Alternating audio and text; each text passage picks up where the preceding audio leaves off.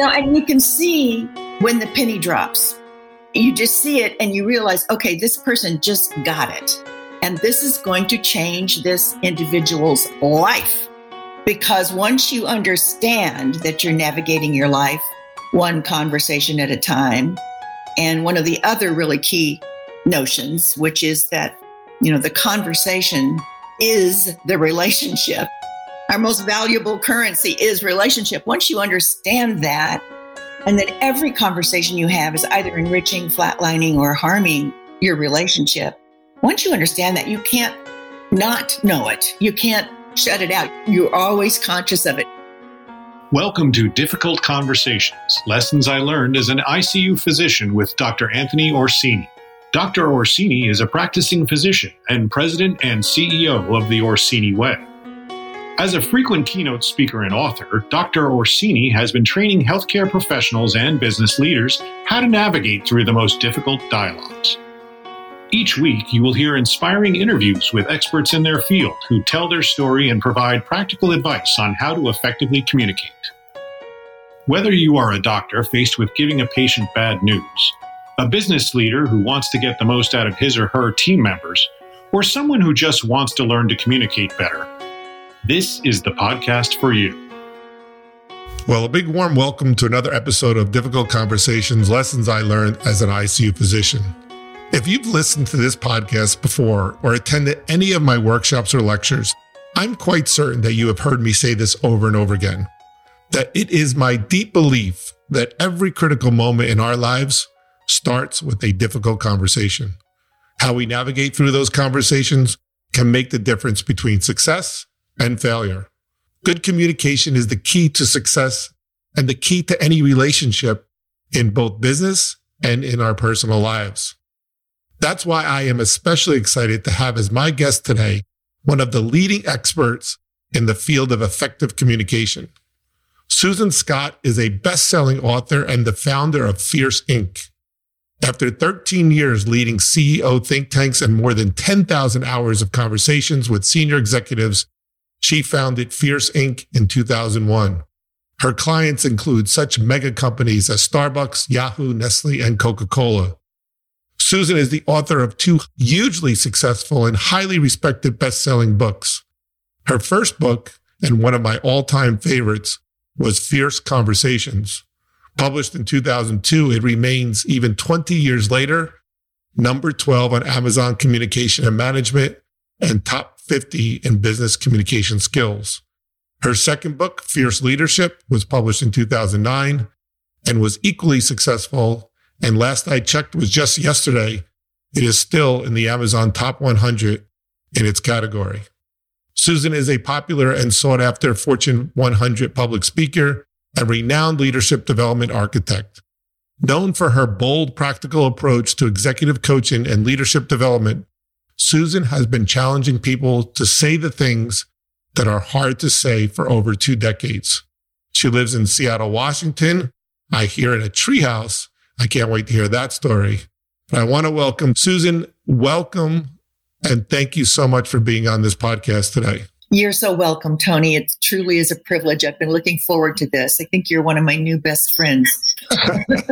Well, thank you. You interviewed me a few days ago, and I was just saying before we started recording that I think I'm going to get used to speaking to Susan a couple times a week now. So this is going to be fun. So whenever I do an interview or give a lecture workshop, one of the first things that people ask me, and in fact, you asked me when you were talking with me, why I became so interested and passionate about communication. And I talk about it in my book, and that everybody has this profound moment, and maybe it's a lot of little moments.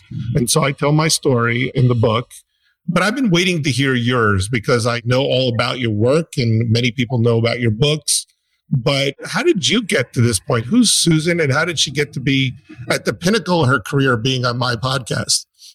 Well, I'll give you the short version. But I majored in English and I taught English. So I was not a business person, did not have an MBA, did spend some time as a recruiter, which I began to know a little bit about business, and then suddenly found myself invited to chair 2 groups of CEOs in Seattle, where I live.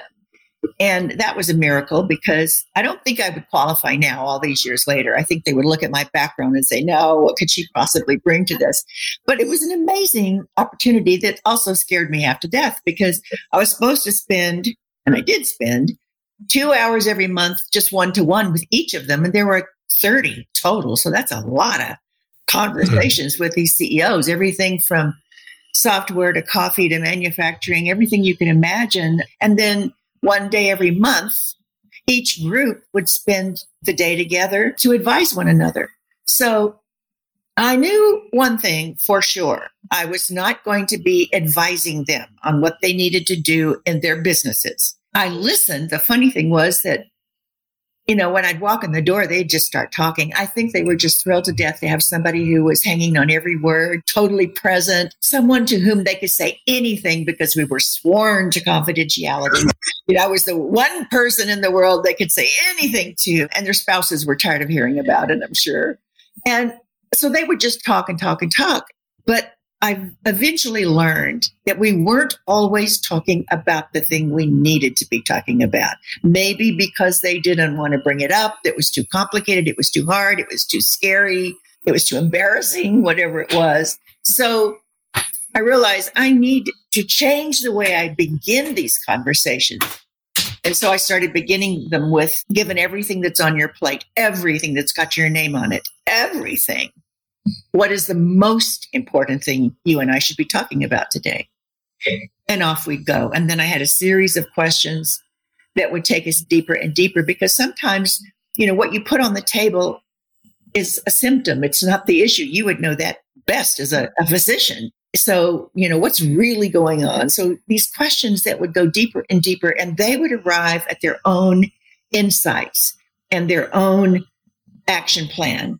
And I just had to ask the questions and listen with every subatomic particle of my body, pay fierce attention.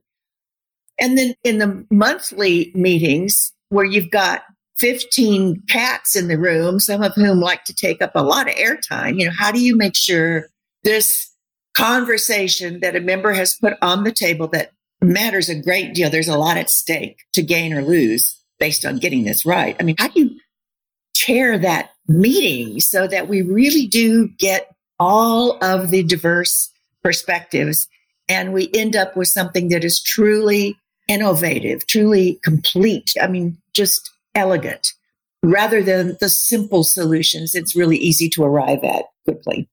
I'm thinking back. So you're young, right? You're talking with all these big CEOs and you're coming out with this common thread and these thought process. And I always say you're best at things you're most passionate about. You must have just loved all this. I did love it. And the other thing that I realized, Tony, was that, when something bad would happen in a company, maybe they lost their biggest client or they lost a key employee for whom they had wonderful plans, or the team just was not implementing the strategy. The team was coming with all their reasons and excuses why they couldn't pull it off. And sometimes it would be even a distraught human being who was wondering, how did I manage to lose an 18-year marriage that I was not prepared to lose? So when they would arrive at one of those horrible events, results, but when we would talk about that, how did they get there at that awful place? And they got there one failed or one missing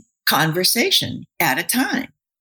Flip side, when they had something spectacular to celebrate, a brand new client that their competition would kill for, they would become an organization that was a destination for recruiters rather than a resource. People wanted to come there and their teams were strong and their marriages were strong. How did they get there? It was one wonderful, one important, one productive, one fierce conversation at a time. And the thing that sort of provoked it all was I was reading Hemingway's The Sun Also Rises, and the character is asked, how did you go bankrupt? And he responds, gradually and then suddenly. I love that quote. And that must be how you decided to start Fierce. Exactly, because I thought that's it. Our careers, our companies, our relationships, and our lives succeed, flatline, or fail gradually, then suddenly, one conversation at a time. So really, it's all about the conversations. But what gets talked about in a company and how it gets talked about absolutely determines what's going to happen and what isn't going to happen. And also who gets invited to the conversation. That's another very important piece. It shouldn't always be just the usual suspects. Yeah, I said in my introduction, I say this all the time, at every critical moment of your life starts with a difficult conversation. And I truly believe that. And if we can learn to navigate through those conversations, we'll be better off professionally and personally.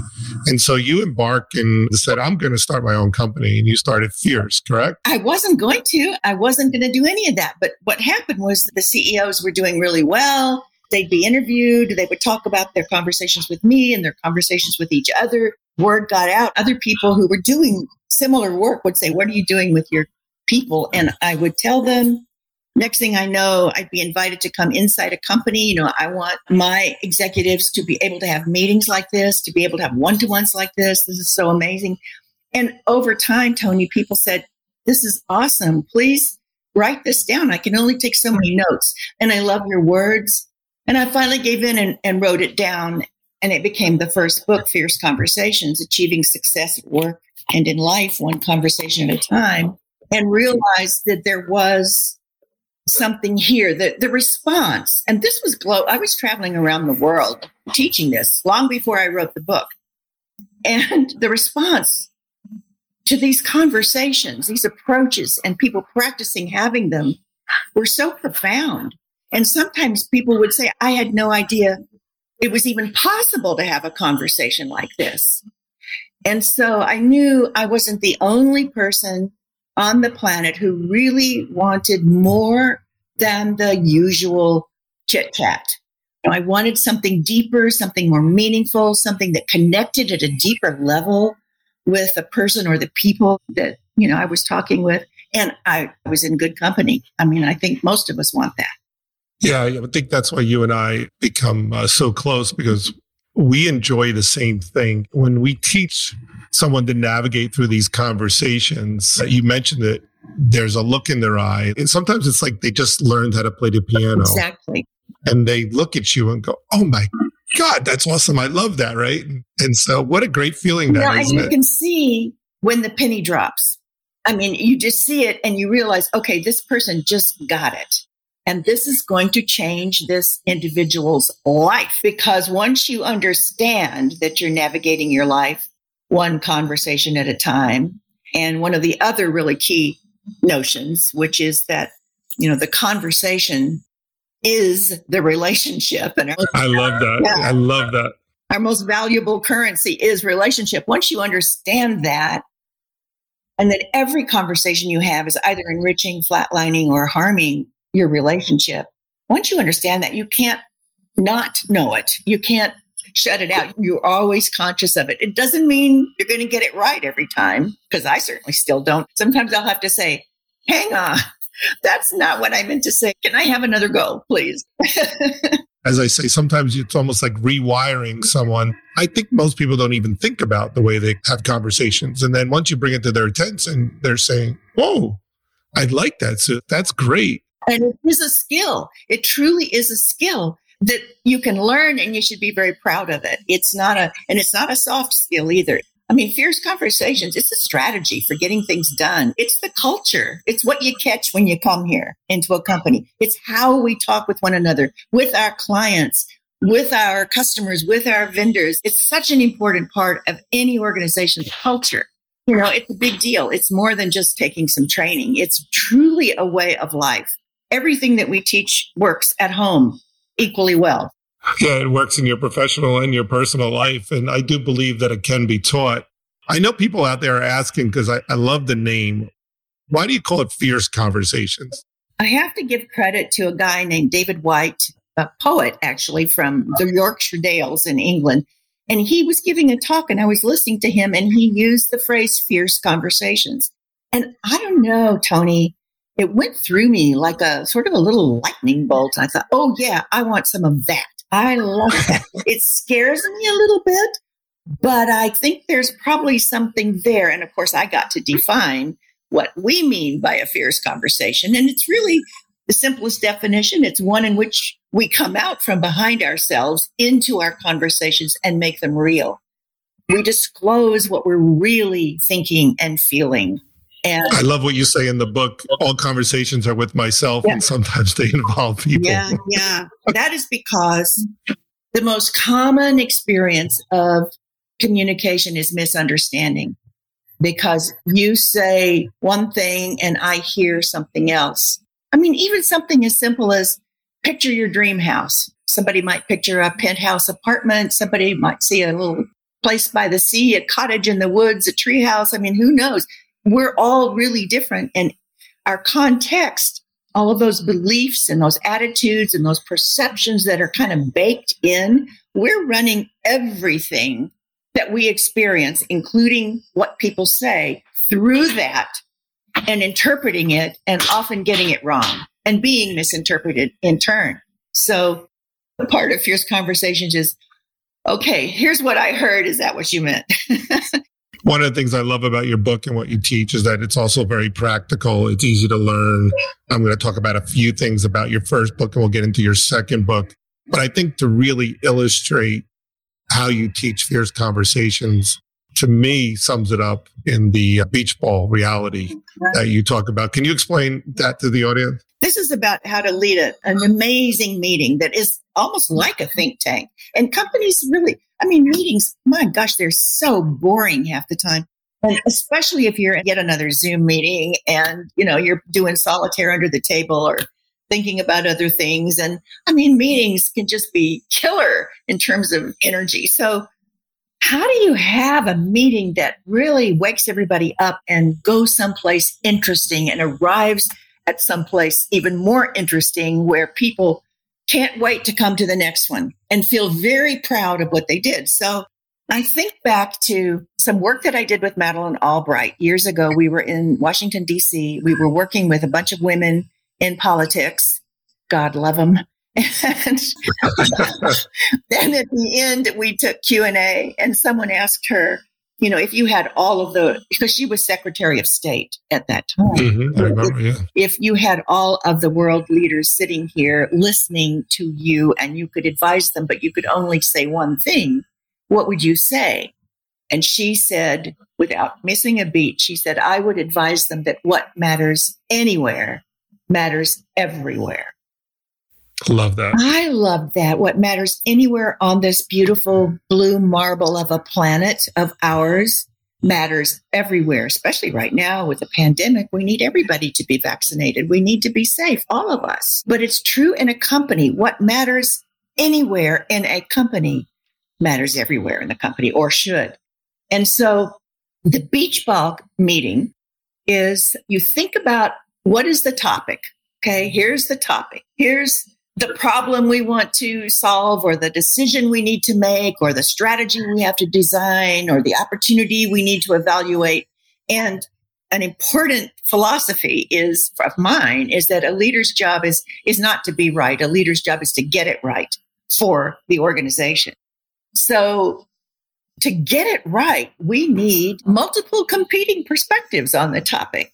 And so we need to think about, okay, who should I invite? Whose perspectives would be important for me and for us, whoever's making the decision, to understand before they make that decision? And you invite those people in, and you think of it as every single person in a company is standing on a different colored stripe on the corporate beach ball and is experiencing the company from that stripe. If I live on the green stripe and you live on the red stripe, you and I can't even see each other. We're on opposite sides of the beach ball.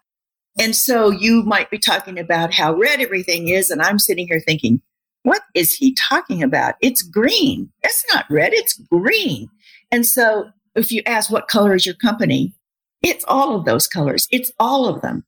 So Robert Redford's really good at this one. He's very creative about who he invites to a meeting. And he says at the beginning, which is something else that not enough leaders do, he says, here's the topic. You were invited because I want to know your perspective on it. I'm going to tell you what mine is. And I'm even going to tell you, if I had to make a decision right now today without your input, this would be my decision for these reasons. Your value here is to tell me what I'm missing.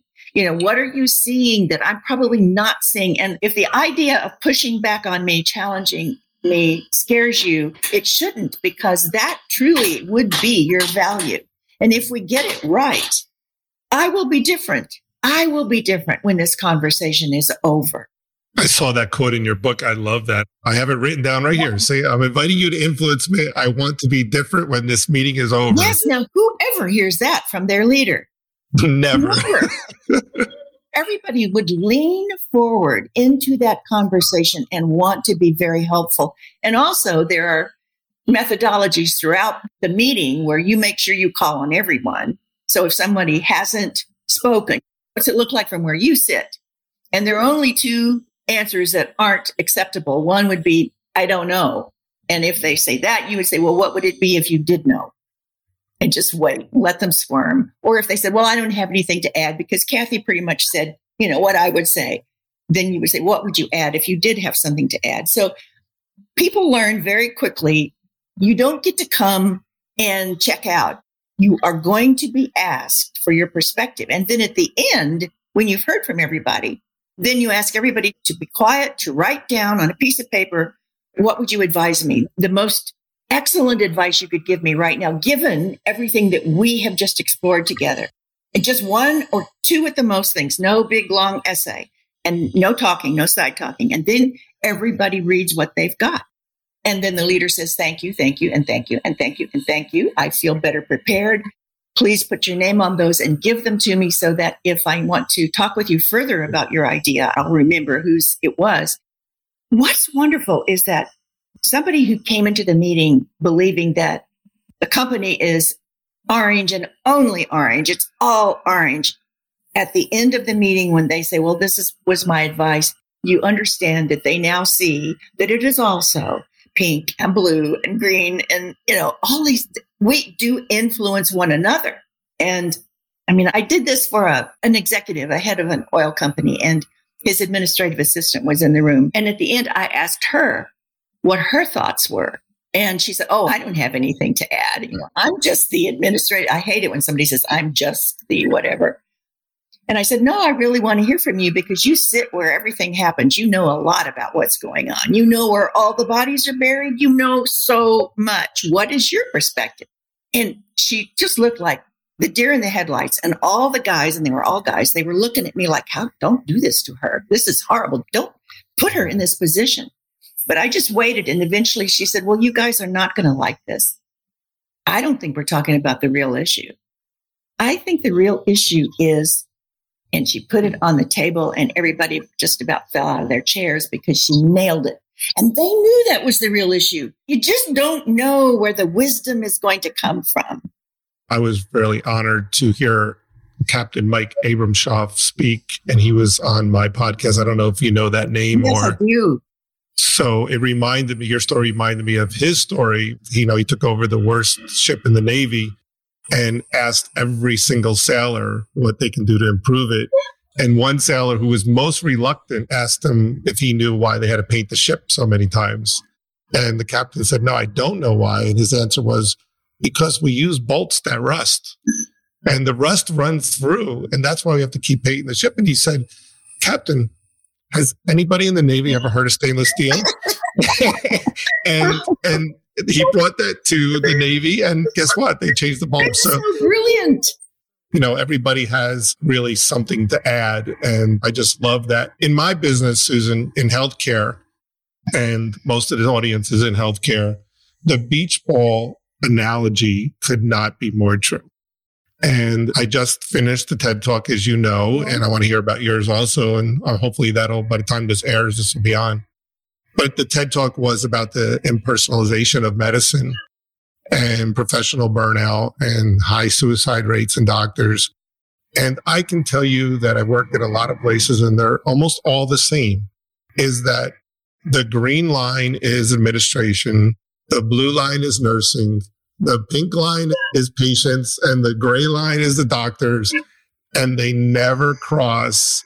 And so I think what happens, and you know this, is that the green line talks about the blue line talks about the yellow line, because they only see it from their point of view. And then you talked about the government, then you have the politicians over there. They're on some tiny black line. I don't know where they are sometimes. They're totally lost.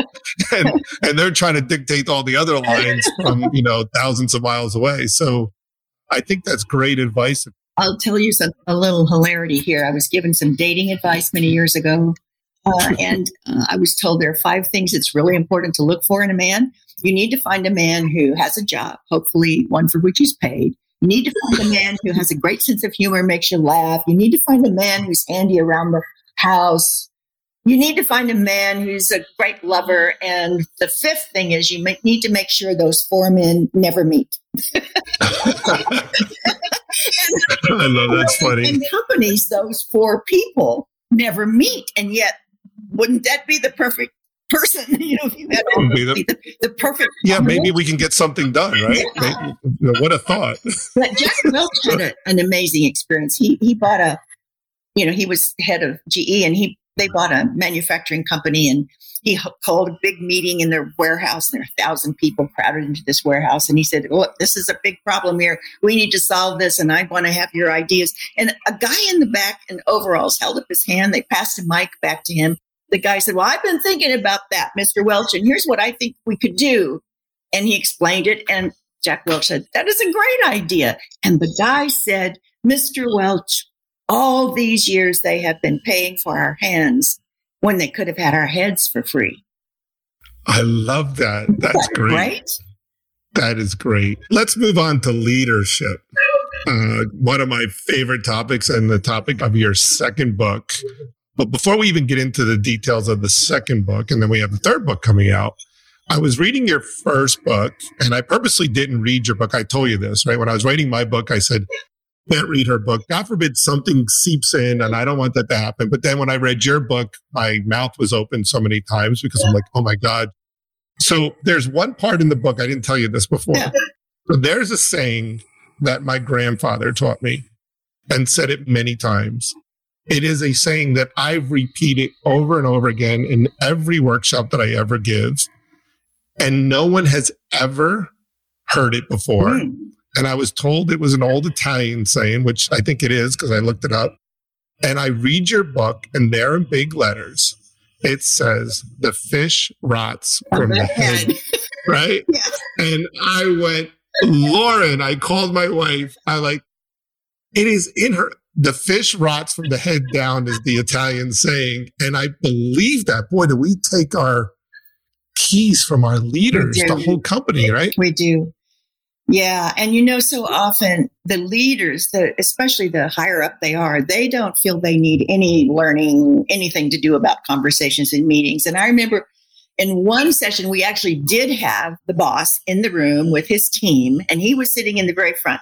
And, I was talking about here, it's really important to do this and this. And he said, that's absolutely what I do. And behind him, everybody was shaking their heads and signaling to me, no, he does not do that. And so, a leader definitely does model what is appropriate and what is desired and what is going to get promoted and what's going to get attention and what's going to get his approval or her approval. And it's not always healthy. It's not always really healthy and great for the company. And so many times people have said, the problem is our leader. And I don't know what to do about that. And so how do you go to your leader? How do you go to your CEO or just the head of your brand or whatever it is and say, I want to talk with you about something? But there is a way to do that and still keep your head, not be made available to industry immediately, I love that saying. There is a way to do even that. And sometimes that is what it takes for a leader to get the joke that I'm saying that I want innovation. I'm saying that how important that is. And I want new ideas and all this. And every time somebody comes up with one, I shoot them down. Or I say, yeah, I hear you. But, and pretty soon nobody's bothering to even try. That's just one example of the mistakes. Or people saying my door is always open, but when you do come in, they're very short with you and say, please leave. Yeah. I've asked this question to several guests because I'm not sure. I think I know the answer, but I want to hear what you have to say. So many companies promote the smartest person in the room and they can't be leaders. Mm-hmm. And I think it's going different ways now.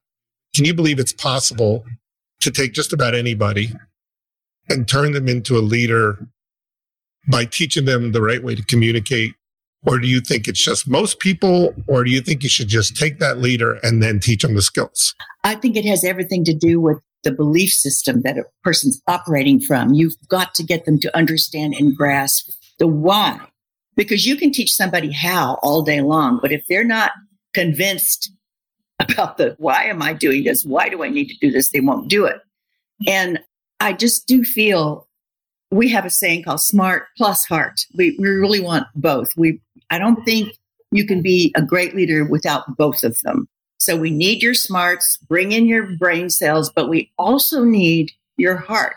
We need you to be able to connect with your employees and your customers at a deep level. We need for you, and you write about this, Tony, the compassion, the empathy, that needs to be present as well. And just because you've got this exalted title does not mean that is no longer important. That is very important. So smart plus heart. I have seen time and again, and I'm sure everybody has, where someone just brilliant comes into a company with a fabulous plan, great ideas, and ends up riding out the back door on their white horse because they failed to capture people's hearts.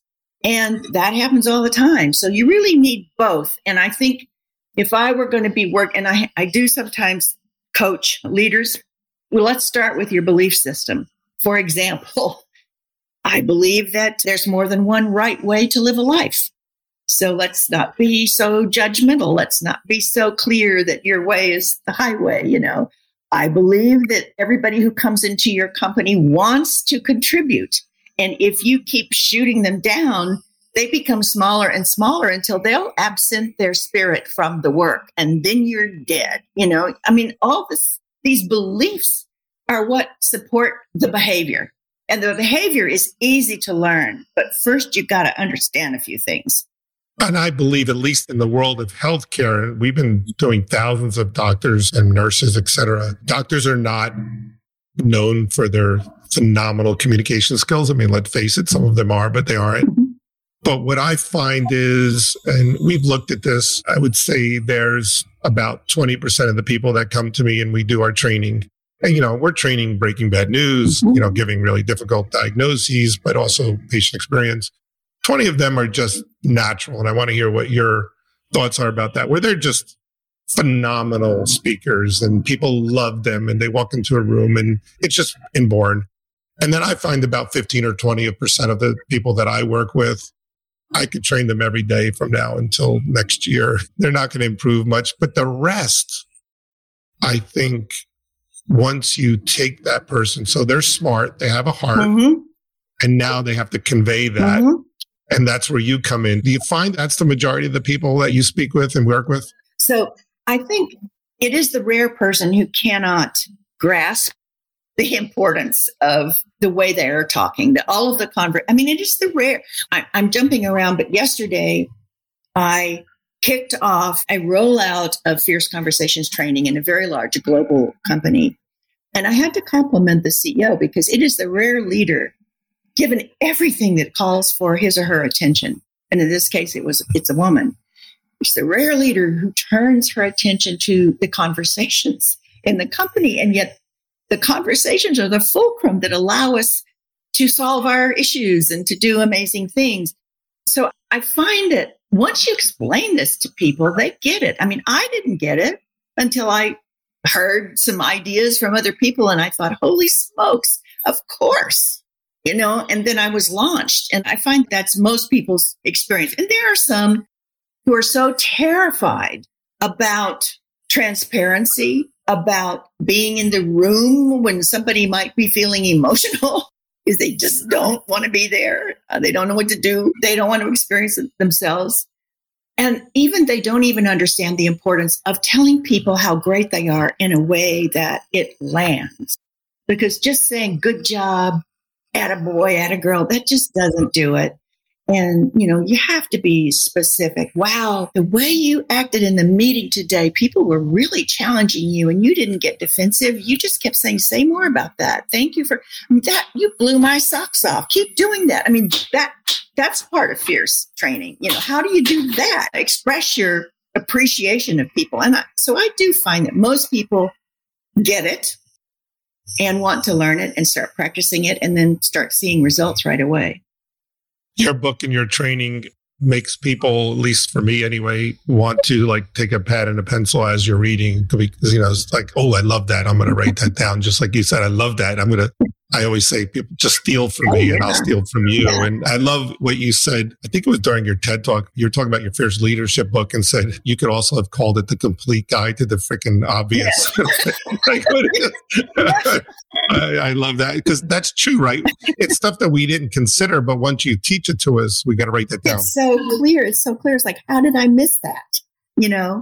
How did I miss that? And it was David White that gave me the idea about relationships. He said, the young man who's newly married is often puzzled, frustrated, even irritated that this lovely person to whom he has plighted his troth appears before his face on a regular basis, wanting to talk yet again about the thing they just talked about last night. It has something to do with the quality of the relationship. And he wonders, why are we talking about this again? And then he said, long about age 42. And I remember he smiled because he was 42 and married. Long about age 42, if he's been paying attention, it dawns on him. This robust conversation that I have been having with my wife, it's not about the relationship. The conversation is the relationship. And that goes for spouse. Yeah. That goes for business leader to team member, doctor-patient relationship, customer, doctor-nurse. Yeah. It is. I love that. It is the relationship. Yes. So I love that. I'll probably steal that, though. It's just go ahead. Next time I give a lecture. One time we offered that up very early in the training, and that idea came up. And one of the guys in the training shot up out of his chair, ran out of the room. He came back about 10 minutes later, and he said, "You guys, I'm really sorry, but I had just had this feeling. I've got a customer who's about to leave us. And I just called him, and he is about to leave us, and I'm on the first plane out of here. I got to go sit down with him and save the relationship." He'd been pretending not to know, but he knew somewhere in his subatomic particles, he knew there's a conversation that needs to take place here. And he just had been putting it off. Yeah. As we're getting closer to the end, I want you to tell me about your new book, because that's coming out soon, correct? It's coming out in January of 22. So, which is getting closer and closer, and I'm very excited about it. So what has happened all these years, Tony, is I get emails from people from all over the world saying, "Thank you for writing your books. I love it. I'm really using it. But I want you to know I'm using it at home." And I just had the best conversation with my wife or my husband or my partner that I've ever had. And I just wish you'd write a book just on that. That book has been circling me for many years. I have a wonderful CEO who's running the company now. It gives me a little bit of breathing room. And I've written Fierce Love, creating a love that lasts one conversation at a time. And it has 8 killer conversations for couples to have that I think are really important, and how to have them, and true stories that explain, like, here's what's going on with this couple and how they had it. And it also busts some very popular myths about romantic love that mislead and derail us. And I'm very excited about it. I think it will probably be more successful than my other books, and they've done just fine. But I think this is for the general public. This is not just for the business world. This is for everybody out there who wants to love better. I mean, love, it doesn't make itself. We make it, or we fail to make it, or we unmake it. It's not like God is up there ex-machining what happens in our lives. Certainly not the amount of love we have in our lives. That's up to us. And, it can seem complicated, but it really isn't. It's all about the conversations, because the same thing is true for a romantic relationship that is true for a company. What gets talked about in a relationship and how it gets talked about determines whether this relationship is going to thrive or flatline or expire. I think the general appeal to that book, because who doesn't want to succeed in their relationship and love? So can't wait for that book to come out. That's going to be... I'm excited, really excited about that. I'll tell you a quick funny story. I was giving a lecture in Oklahoma to a hospital about having difficult conversations and conflict resolution. And this very young, of course, as I get older, everybody looks younger and younger. Very young girl came up to me. She was a nurse practitioner, and she just said, "Does this work with husbands?" She goes, "I just got married." And I go, "Yes, it works." So she was just so cute. It was really funny. So I didn't warn you, but I warned everybody else. But I know you've been on so many podcasts, and this is right up your alley. So I didn't warn you. I finish every podcast with the same question. you're so knowledgeable, you could probably talk for an hour about this, but I always ask every guest, what was the most difficult conversation or type of conversation that you were involved in? And can you please give some practical advice to other people that may be in that similar to help them navigate through it? This is really personal. It was when I decided to leave my marriage, and I had to have that conversation with my husband, who should have seen this coming. I couldn't imagine he was happy because we were like housemates, just housemates for a long time, had totally different goals, totally different interests. But that was really hard. And he and I had not been successful in trying to talk about things. And I found that we just got quieter and quieter and quieter. And the things we weren't talking about were killing us. And so that conversation, which was had in the Lake District of the UK, because we had been doing some work in London and went up there at a B&B. And it was a long conversation. And I was crying. I had a baseball cap that I pulled down because I was embarrassed. I didn't want anybody to see, my sunglasses on. I'm trying to hide. And he's white as a sheet. And that conversation was really hard, but I had it. I'm not saying that the way I had it was perfect, but I had it. That's what I want to say to people. If you have a sense that there's a conversation that has your name on it, you're right. Get on it. Don't wait. Actually, it's the missing conversations that are the most expensive. And gradually, we're moving towards a suddenly.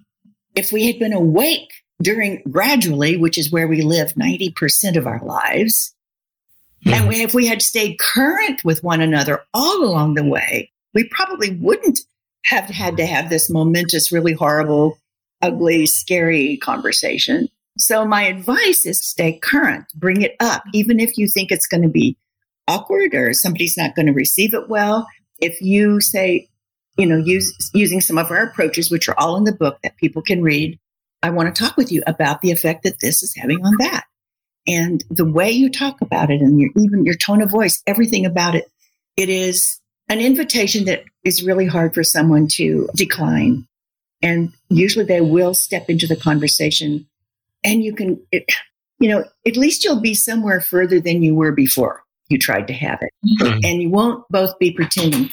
The thing that I say all the time is that while no single conversation is guaranteed to change the trajectory of a career or a company or a relationship or a life, any single conversation can. And so we all know, we sometimes we try to pretend, this is not that important. I can put that off for a better day, or when I'm in a better mood, or he or she is in a better mood. The sun and stars are in the right position and the right music is playing in the background. That's when I might have this conversation. And it gets put off and put off and put off. And all of a sudden you're at a suddenly you didn't want. You wrote in your book a quote from Woody Allen, right? The first rule of enlightenment is to show up. And so I guess that's what you're saying is start the conversation is the hardest part. He also said, I'm not afraid of death. I just don't want to be in the room when it happens. No matter what you think of Woody Allen, he has said some funny things. And I think that is the way some people feel about some of these conversations. I'm not afraid of these conversations. I just don't want to be there. You kind of have to be there. Well, just like your books, that's very sound advice. And I think that's what I promise my audience every week is that they'll feel inspired and that they'll leave with some great communication techniques that will help them in their personal and private lives. And they've certainly done that if they listen to this today. And if they want to learn even more, your books are both amazing. And I recommend them highly to everyone. And we'll put all those show notes and all the connections on there. Before I let you say goodbye, though, I wanted to ask, this was way up on my question list. Do you live in a treehouse? Because I read that somewhere. So, I got to know about that before I let you go. Yeah. 15 years ago, I had it built. It's on top of a very small mountain on Orcas Island off the coast of Washington State. It's held up by 7 Douglas firs. It has all of the creature comforts, including a gas fireplace that I use as the heater, my favorite kitchen, views to die for, and a ramp so that it's easy to get up in and out and the dogs can do it and everybody can do it.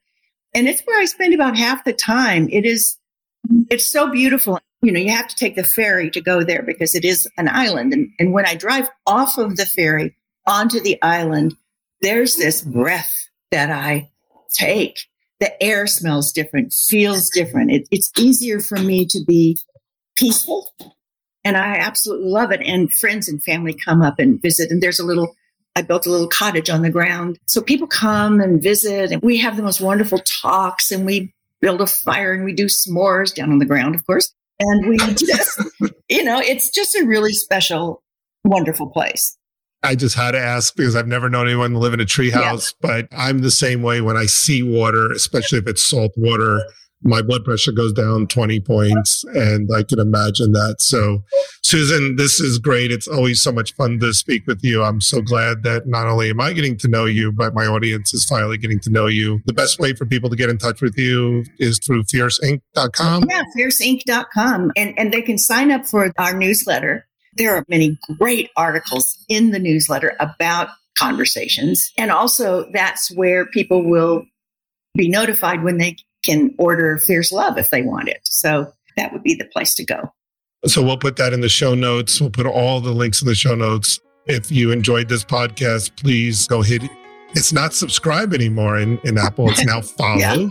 So please hit follow and download the previous episodes. If you need to get in touch with me, I can be reached at theorsiniway.com. Again, Susan, thank you so much. This was an absolute pleasure. Thank you for having me, Tony. I always love talking with you. If you enjoyed this podcast, please hit the subscribe button and leave a comment and review. To contact Dr. Orsini and his team or to suggest guests for future podcasts, visit us at theorsiniway.com.